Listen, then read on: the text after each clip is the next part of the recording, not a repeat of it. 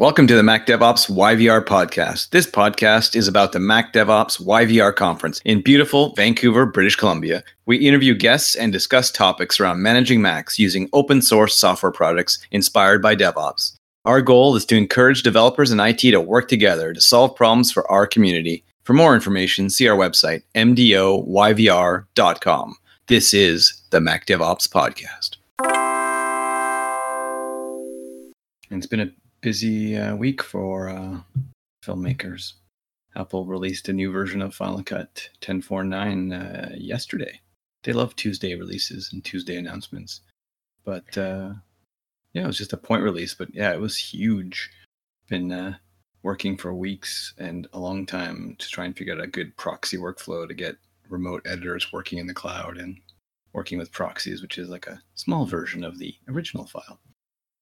And finally figured out a sort of working workflow, and then Apple went and updated Final Cut, but in a good way. Now it's so much easier, but now I have to rethink my workflow. But they actually improved the whole proxy workflow. So we had invented this sort of convoluted, definitely still legitimate workflow to get around some limitations in Final Cut in terms of proxies, but now it's like, Apple's like, oh yeah, you want to reconnect to files in the cloud? No problem.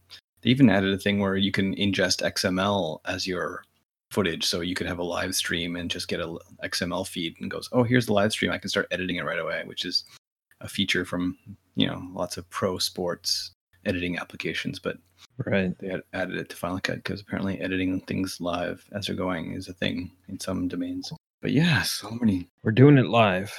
Yeah, we're doing it live. I'm editing this right now. Yeah, so the Final Cut world was, and they updated even motion. You can import 3D objects and do lots of crazy stuff and updated compressor. And the people that bought Final Cut, compressor, and motion 10 years ago have gotten free updates for 10 years. And these have not been small little updates. It's just huge updates. So lots of people like to criticize Apple for many legitimate and maybe, odd reasons. But they've definitely given in the pro apps department. Final Cut is amazing, and lots of people are making movies, commercials, and TV shows, and lots of social media content with it. It's very powerful. So, yeah. Well, I mean, they're subsidizing that software development with overpriced hardware. So, well, that's Apple's business model. Right. I mean, the software is awesome, and they pretty much give it away. I mean, Apple's Final Cut is not given away, but for the price of free updates forever, it's pretty much free. People have been paying for other subscription services, may have been paying thousands of dollars per year for the last 10 years versus one $300 or less download, So yeah, definitely good software and makes you buy the hardware, right? That's their business model. So right. To sell your data about you. So, well, I mean, that's the alternate business model. So I prefer the overpriced hardware. Sure. Not that they aren't. And I mean, this is the I'm an Apple troll speaking, that they know a lot about you. They market to you based on what they know about you inside their own apps. And they control the entire Apple ads domain. Yeah, well, they've never once offered to sell me coffee when I've been using Final Cut or anything like that. So they're not using. That's just because the coffee advertisers don't know enough to go after the Final Cut users. I don't know. Facebook just published cola or something. I think Facebook just published a post saying that they're warning all the advertisers that with the new privacy tracking features in the new Safari in the next version of macOS, that they're not going to be able to give the advertisers the information that they want, that they're selling. So in some of my testing, they have like this big, almost gaudy little badge in Safari where it reports how many sites they've stopped from cross-site tracking. Right. It's always a little scary, but yeah, I mean, I use a lot of ad blockers and privacy blockers currently. So yeah, it's kind of scary when you load up a page and it's just like, here's all of these things that you want to subscribe to and be a patron of and pay money to worthy artists and creators, content creators that you respect. But you don't want your information sold and distributed everywhere. So you have to be picky these days. And yep. True story. But we fear our government more than we fear corporations, so it's okay. Yeah, you're living in the upside down world, but yeah, still. Yes, yes, we do. Welcome to the Mac DevOps podcast. Yeah, tech world news. I'm super excited about Final Cut because my kind of day job is dealing with and working with editors and post-production and figuring out workflows for people, which it's tricky, like a pipeline, ways of doing things. It's hard to change the way you do things, but Christmas comes when you get new updates and new features to play with. And yeah, it's kind of awesome to see Apple stepping up and knowing that people are in these work from home situations or deployed workforce that's isolated and separated from one another, to step up that way and really show some cool new features. And I think this is going to be the new reality for a while. And we managed to pull off a conference with Felipe being all the way in Prague, right? Yeah. Managing our entire conference. So, I wouldn't have thought that would be possible 10 years ago. But we have that capability of being able to near real time edit on the fly is pretty spectacular. So I mean that I'm not a video editor, but to hear about this coming from Apple is pretty spectacular. I agree. Yeah, I mean, like every large company, there's lots of different departments and groups, and I think the pro video, pro apps teams have worked really hard, and they like to engage, with professionals in the field and with companies making products. And I've been to a number of conferences and talked to Apple and their pro apps teams. Lots of members. They're working hard to see what people are doing and try to adapt. And a lot of times you ask them something, they'll just smile at you in their typical Apple sort of like, I'm not going to comment. But, one smile means, oh, I've heard that before. Another smile means like, no. But, you learn to interpret the non-committal smiles. But no, they're Right. great people. And they've been working with lots of different companies in the States and in Europe to make Final Cut work with different software like PostLab, Frame.io, and a lot of companies that are using this to make movies. And now that we're even more remote than ever, and film has always had a bit of a remote element, working on site or on set or in the field, but now everybody's even more remote than before. So a lot of these awesome tools to help us collaborate. They made Final Cut work with NFS and network storage, even SMB, which as a longtime Xan snob, I would have never thought that possible. And I have clients using NFS and SMB for Final Cut, which, video over network stack. Yeah, that just seems crazy. But now people are working with cloud drives and even put it in the release notes. Yeah, proxy workflow, you can work on cloud drives, It's like, things are changing and the cloud is there and the cloud can be used to exchange files and data. Definitely. Yeah, and these are not small files. I mean, some folks are working in 4, 5, 6K, right, for video. So, well, and that's been part of the fun of this proxy workflow, is like trying to keep the files at 4K. So I've been actually making proxies, so smaller versions of the original, but they're still 4K. But now they're encoded with either ProRes proxy format or H.264. And so even though H.265 has been kind of like the latest darling, H.264 kind of like MP3s is the tried and true. And so I got files down to 17 megs in H.264 when the original was much larger, like hundreds and hundreds of megs. So that was like a small file, like 500 megs down to like 17 megs. Wow. So I had like almost a terabyte or a shoot that I uploaded the proxies to the cloud to PostLab. It was like 37 gigs. So you can upload them not too long, and then people can connect to them. And then when they need to get the originals, then you move a drive in other ways, or you go back to the office or wherever the originals are. But you could start, you could upload 37 gigs a lot more quicker than you could almost a terabyte. So right. Yeah. Well, I have a backup that I've been trying to push, testing some new backup software, and it's been trying to push almost 2 terabytes upstream, and Comcast, my internet provider, is not happy with me. That can take a while. Yeah, that too. But even with gigabit, I hit. Apparently, there are data thresholds and limits as to how much data you can actually push.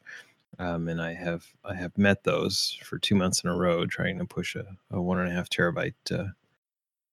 So they always say backups are nice, but restores are better. Restores so how are you going to test that How are you going to test that 2 terabyte restore, my friend?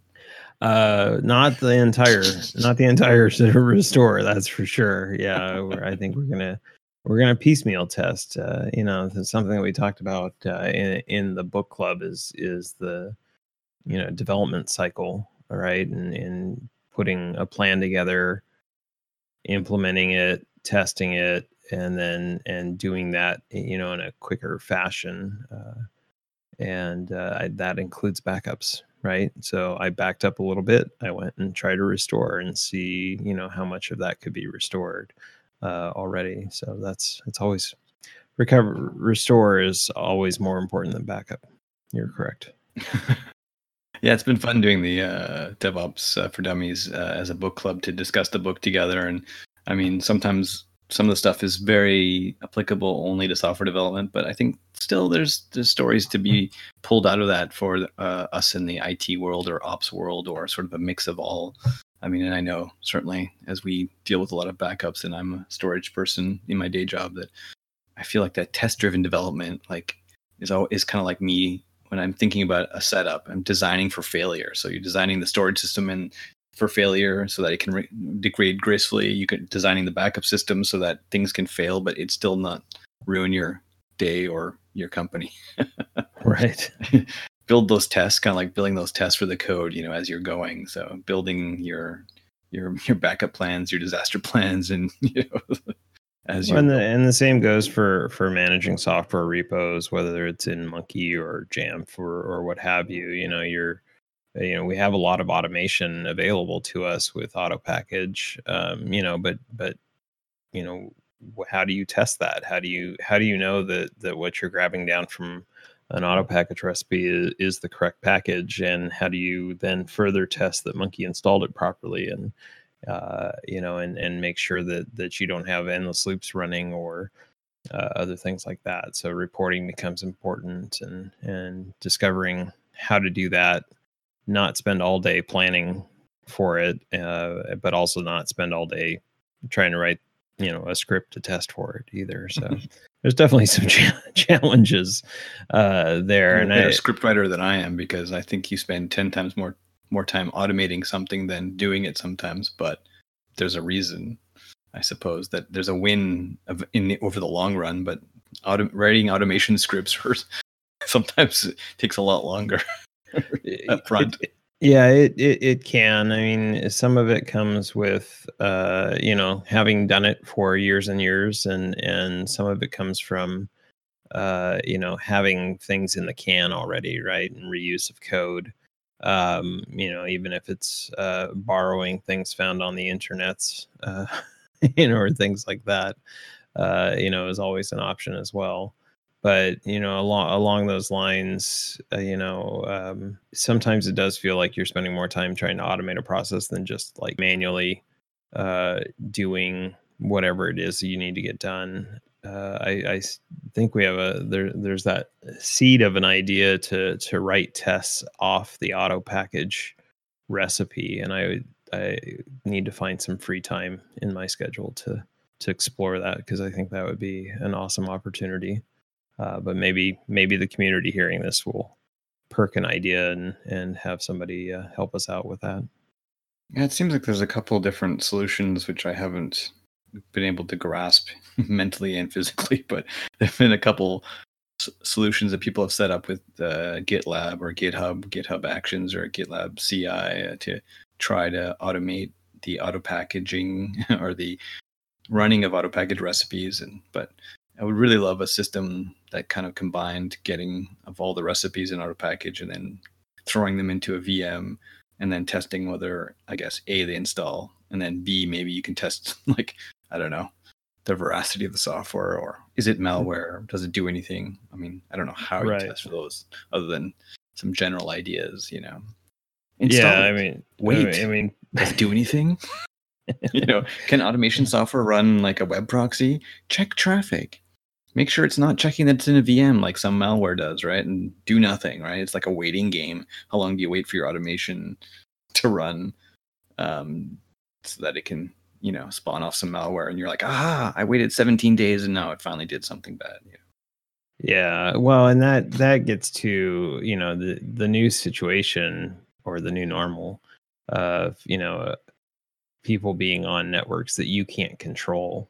It's not that you don't control them; you just cannot control them. And yes, maybe you can force them onto a VPN, but what happens if they fall off the VPN?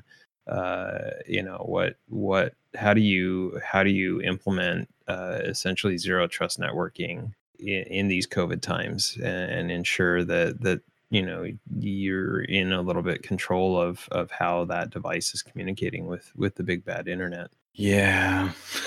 Sigh. Heavy sigh. Like, That's a big heavy sigh, right? There's a lot to it, and you're not wrong to sigh about that. I think some of the first steps are controlling DNS. Whether that's with something like Cisco Umbrella, or even something as simple as Pi-hole. Yeah. Just to cut down on potential phishing and malware and things like that there, and then growing that capability and control from there. It kills me that still to this day, I don't know what, we're 2 decades into this operating system and you cannot force a VPN connection for the Mac OS. Windows, you can do that. When you boot up, it has to connect to the VPN before you can log in. You still, to this day, cannot do that with the Mac. I don't know. The VPN is like the old model. And, back to the DevOps thing, it's these silos. Security is in a silo all by itself, and it leaves out the developers and the IT and the poor people actually trying to use the computers. And we don't care about them. The users? No. Just seems like you're trying to get work done. Oh, I'm Yeah. sorry. Yeah. You can't use that resource. I mean, like, VPN stopping software from, verifying licenses because they can't get a secure connection. They can't download an update. They can't, in HTTP, SSL inspection. So yeah, bad things happen with security is all by itself.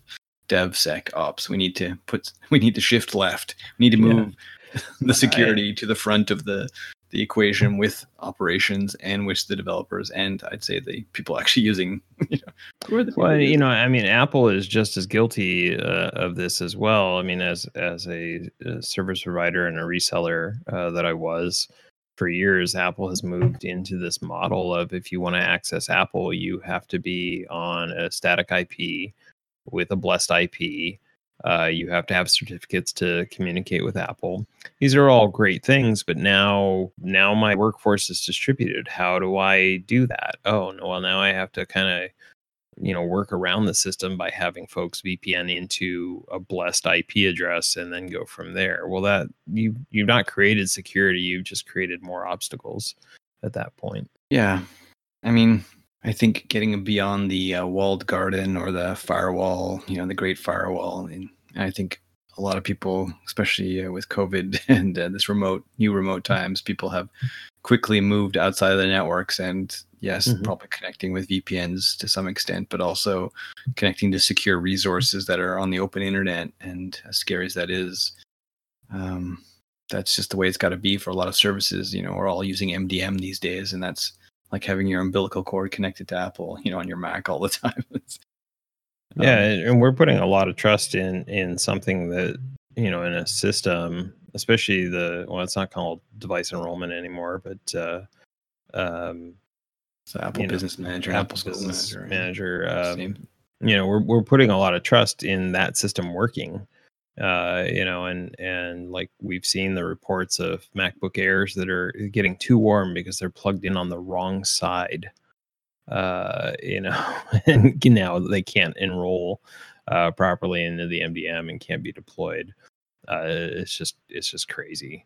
Well, like we were talking about with the software development life cycle or the software deployment life cycle in the DevOps book called,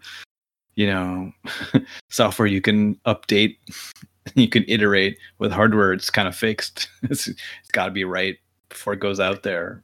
And Apple has at times made mistakes with certain hardware, and it's not a simple problem to fix beforehand. And though you want to try to avoid them beforehand, but yes, after the fact, fixing hardware, whether it's a keyboard or power management, it's not easy to fix after the fact. And yes, some design hubris has gone on. You say that lightly. Yeah. Thin is in, and I get that. The reason why the form factor is thin is because it's very hard to create knockoffs. When you have that precision of engineering. So I get that, but I still would like a longer battery life on my laptop and overheating. That's been a problem forever. I remember, right? When my wife got her. We moved to a single fan. It's fine. iMac DV, the rose-colored iMac, with sort of like a clamshell CRT, not clamshell, but like a CRT. And the CRT, where I remember it was a hot summer we got it, and we had to have a fan always on it because, the design hubris for a long time has been, there's no fan, it's got to be quiet. And then, that was a mistake for a long time for a lot of different models. And, they went to great pains to show us that they've done these fans better in the laptops, and they've changed everything, and everything's better. And and now they're still overheating. It's like, right. Yeah. Well, I mean, again, you can only move so much, volumetric air through so much of a space. Right. So there's that. And I don't care how you tune the fan blades so that they don't make noise. When they're still ramped up to 2000 RPMs, it's gonna make noise. It just is, because you're now trying to force a lot of air through a very small space. It's going to be interesting to see over the next couple of years as Apple moves to Apple Silicon, what the form factors are going to look like. Are we going to get just a souped up iPad Pro that runs the Mac OS?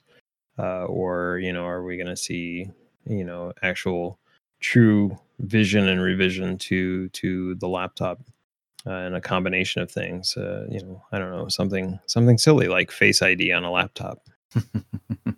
Although Face ID doesn't work with masks, so there's that. So well, I mean, this isn't something new either for Apple, who's very big in South Korea and China, where those are mask wearing countries and areas of the world that that it's not something new, right? When they are sick, or if there's some sort of an outbreak, unlike the United States, where we push back against mask wearing, they all willingly just bust out a mask and go about their day. So this obviously has affected the use of iPhones in those countries. So this isn't a new phenomenon. It's just a new phenomenon for the engineers in Cupertino who haven't had to deal with that and have ignored that feedback, right? Well, I mean, there might be a certain California hubris, Teslas with that don't work well in snow, or people using Touch ID for the first time in places with snow and cold, and they're wearing gloves. Like, Touch ID doesn't work too well when you're wearing gloves, right? So Face ID works a lot better, but it doesn't work really well with a mask. Though you can add the alternate appearance in the settings. So, but yeah. But that alternate appearance setting is hard to set with a mask. I mean, it a lot of times will tell you that something's blocking your face, that and even still won't recognize your face after you've gone through all of that. I don't really recognize my face anymore after all these months of, is it years of pandemic? Well, it is March 7,325th. So. Oh dear. I mean, you mentioned the plugging in the power in the wrong way. I mean, there was that excellent blog post about not being able to enroll the laptops because they were overheating, and the incredible spelunking that was involved just to determine that they were overheating, and that there was some mysterious system, or a system of measurement and determination that was unknown to most people that calculated whether the activities at hand should be going ahead, or that was pretty crazy. Yeah, it's just it's a little bonkers.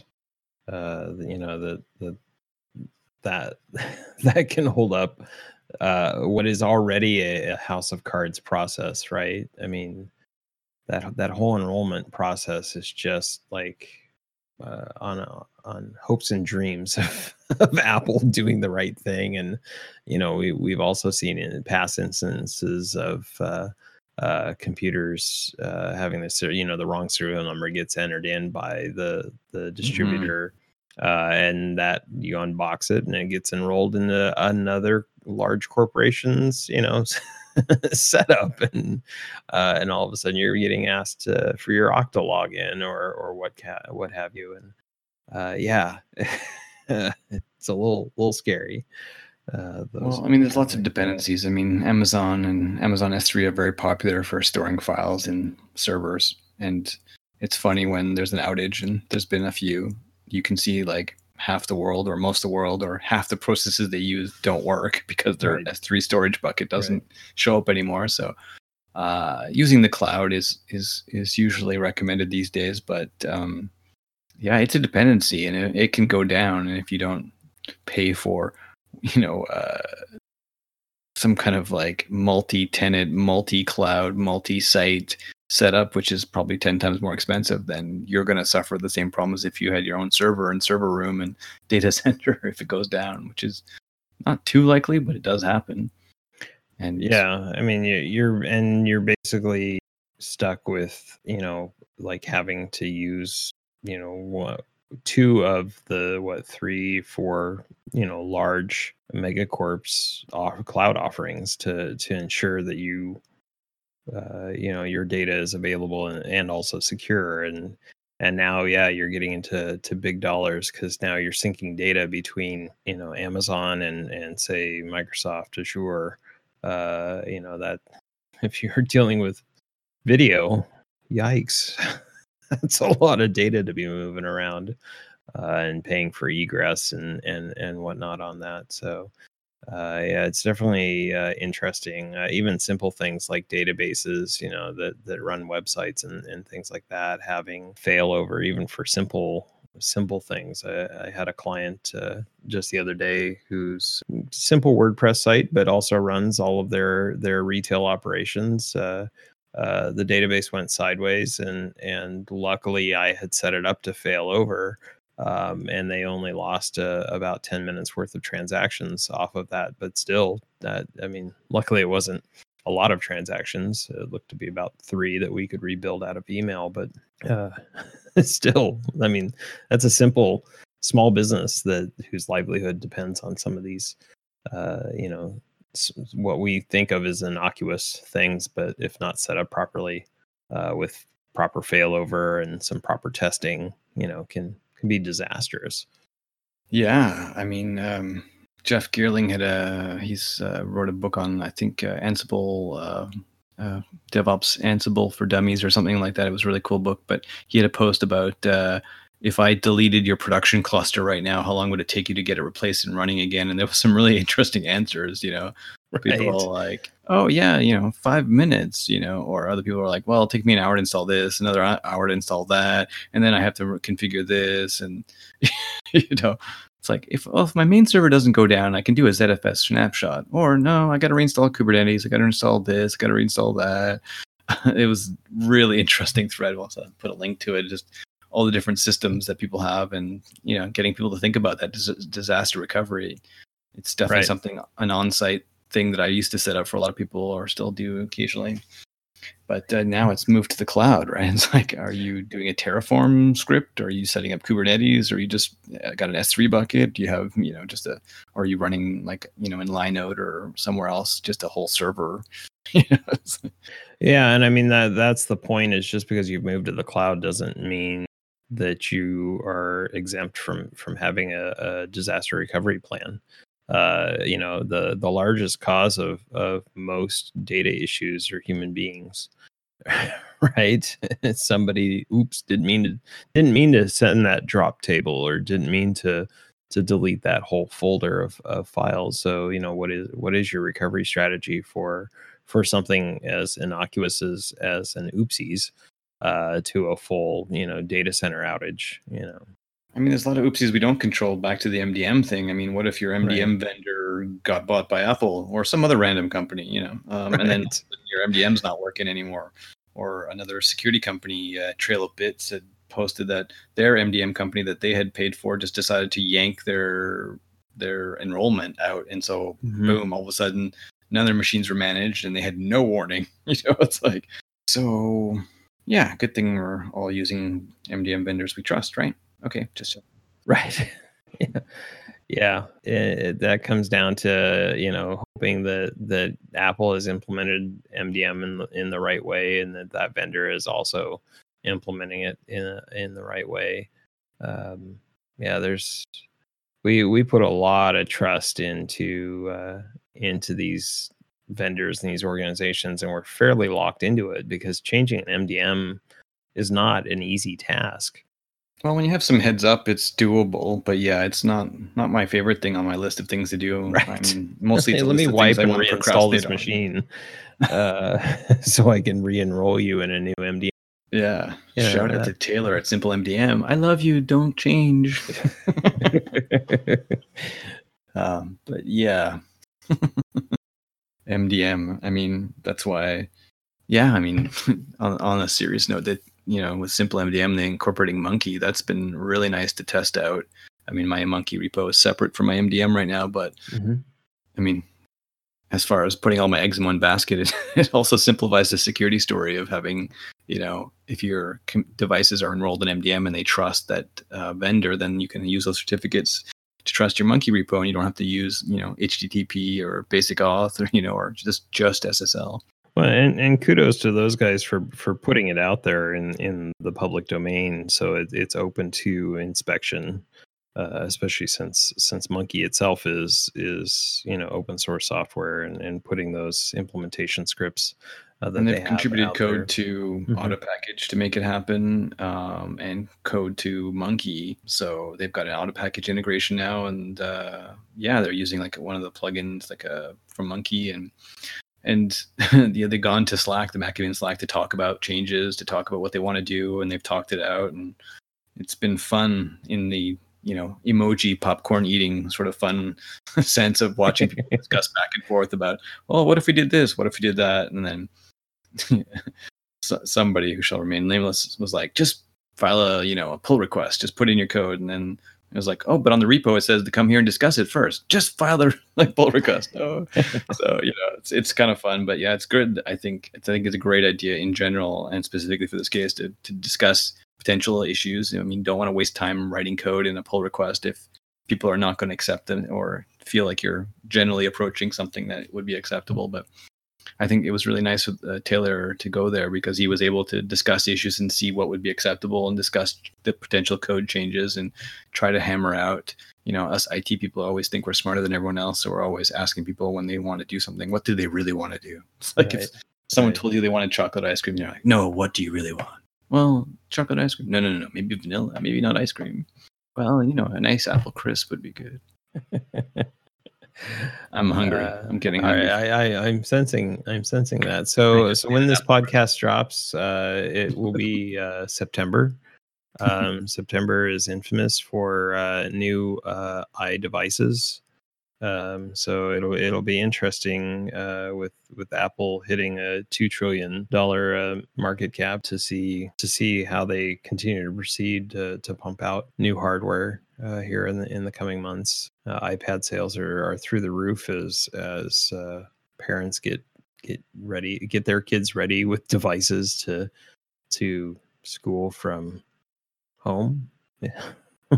Or whatever they're having to do. Oh, don't get me started by this whole back to school thing. I'm only a little Wow. stressed about it. Yeah. I'm just a little worried. Remote learning where possible, please. If you can. If you Yeah, can't, remote then remote learning is going to be a big thing. I think a lot of that stems from a lot of schools, close down at the end of the school year in May or June, with the thought that come end of August, September, that we'll just go back to class, and did not make any plans over the summer for how to handle that. And it's not true of all districts, but for the majority of them, it feels like they got to August and went, oh no, we need to do this remotely. What are we going to do? And They've told us all we're all going back to school, and I mean, I don't know. I don't want to say it with a sort of smug, I told you so, but we were definitely smug and thinking that things were just going to get better or stay the same. And I know in Vancouver, BC, things got worse. We got more cases because everybody was like, "Hey, no problem. We got this thing. Let's go and have a party." It's like, yeah, I'm here in Spokane and Eastern Washington, and luckily the major school districts here, have opted for remote learning to start, with the option of possibly doing coming back to the classroom probably in the spring.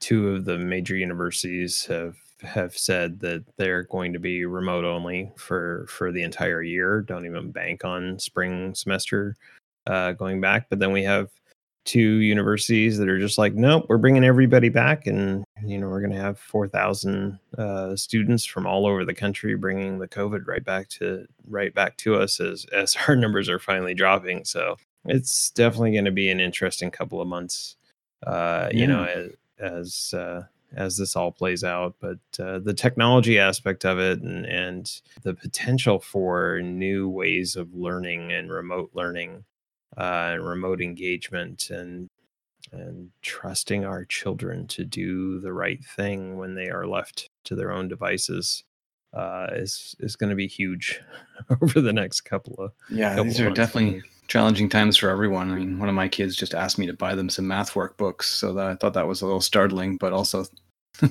yay, the feeling that they themselves think, I'm just digging in and not leaving my house, so just get me some math workbooks. I eventually will want to do them. But I know with parents of little kids, it's hard to have little kids in the house. And what if you need to actually go to work to get paid, which a lot of us in the IT world are working remotely. But a lot of people do not have that luxury. So I would hope that our beneficial, omniscient masters that run our governments, would see that schools are community resources and should be used by the people that absolutely need them for food, for education, for daycare, for minding, and the rest of us that are lucky enough perhaps to work at home, or our kids are older and they can work on math workbooks that they asked for, which is a miracle. I agree. There's some room for creativity, but managing those needs and those obligations, societal obligations, I just feel like we stopped thinking about them at the end of the school year last year, and it's only recently they're like, oh no, we need to do something, and are now scrambling to figure that out. And had they possibly taken the summer to plan this out, I think we would probably be seeing better results. And I don't blame teachers because they don't get paid in the summer, but the people that run the schools and the school boards and all the education, government ministers should have known better. And I know in our case, as usual, we're smug about being arrogantly awesome and better than everyone else. And I know for a while we were, but yeah, there's more cases. So I hope that we can rethink before everyone goes back to school in a couple of weeks here, and maybe pause. But yeah, we've really strayed from DevOps, I think. But other than the DevOps is about people over process, and so we care about our people and right. All our and there's a lot of opportunity too in coming up with these new ideas. So I mean that's on us too, right? I support a couple of local schools, and helping them be creative with the resources that they have, and helping them and educating the teachers to get accustomed to the new reality of Zoom or whatever the case may be. It is different. The engagement is different, and it's tough to sit and stare at a little screen all day long and have a camera facing back at you. if people are at home, kids are at home, it's hard for them to reach out to their friends, and that's why it's always been helpful in my household to have like the kids had iPod touches in the beginning and were able to iMessage their friends because their friends were not in the neighborhood, and I've gotten a lot of questions from different parents on how they can have their kids securely communicate, because while the school year was going, they could use Microsoft Teams or Zoom or whatever the schools were using. But then when summer happened, all that got shut down, and so the kids were left not being able to communicate and communicate with their friends. And we need to be social in person or remotely, but we need to communicate with people. And so trying to help other parents with setting up child accounts, Apple IDs, like child Apple IDs, or if you want to set them up in Google and Android, different systems, how do you set up secure communication systems for your children so that they can reach out but be doing it in a safe manner? Yeah, it's not the days of the bulletin board systems that we used to dial into. Oh, wait, I'm really old. Sorry. Yes, this is not an unfettered IRC channel, but you could just go to Reddit for that, for uploading of nonsense. We like DevOps, we need to foster communities of trust and respect. That goes for all levels of social groups. Some communities lack that, and we need to work hard to foster that trust and that respect for others. That's my dad voice signing off. Be nice to your sister. Stop hitting her. She's hitting herself. Wait. Siblings. Broken up a few street fights recently in my own house. But yeah, the book club is going to continue for the rest of the summer, as far as we can tell. Thanks for everyone joining us. You'll get your gold stars and your red envelopes. DevOps for Dummies. Join us. You won't regret it. I'm enjoying it. I mean, reading a book together with other people, it's fun. The middle of the day, Wednesday at noon, is what works for some people in Europe and some people here. But yeah, everybody's working really hard, and it's hard to take time out. But for those who can, drop in. You won't regret it. It's so much. Thank you to our Mac DevOps YVR 2020 sponsors. Our sponsors for Mac DevOps YVR, the conference 2020. Mac Stadium, our platinum sponsor. Thank you so much for helping us out. Sauce Labs, our gold sponsor. Simple MDM, our silver sponsor. And Adigy, our bronze sponsor, as well as Elastic, our community sponsor. Thank you so much. We couldn't do it without you, and we appreciate it. Thank you so much. Thank you for joining us today for the Mac DevOps podcast. Thank you to our guests, and thank you to our co-hosts. Today's episode was edited by JD Strong. Please like and share this podcast on your favorite podcast service. I think America needs a gap year or something, to go and travel the world and see. Except we're not allowed to travel anywhere, so it's interesting. It's not nice to tease the dog with a bone through the fence. Come on.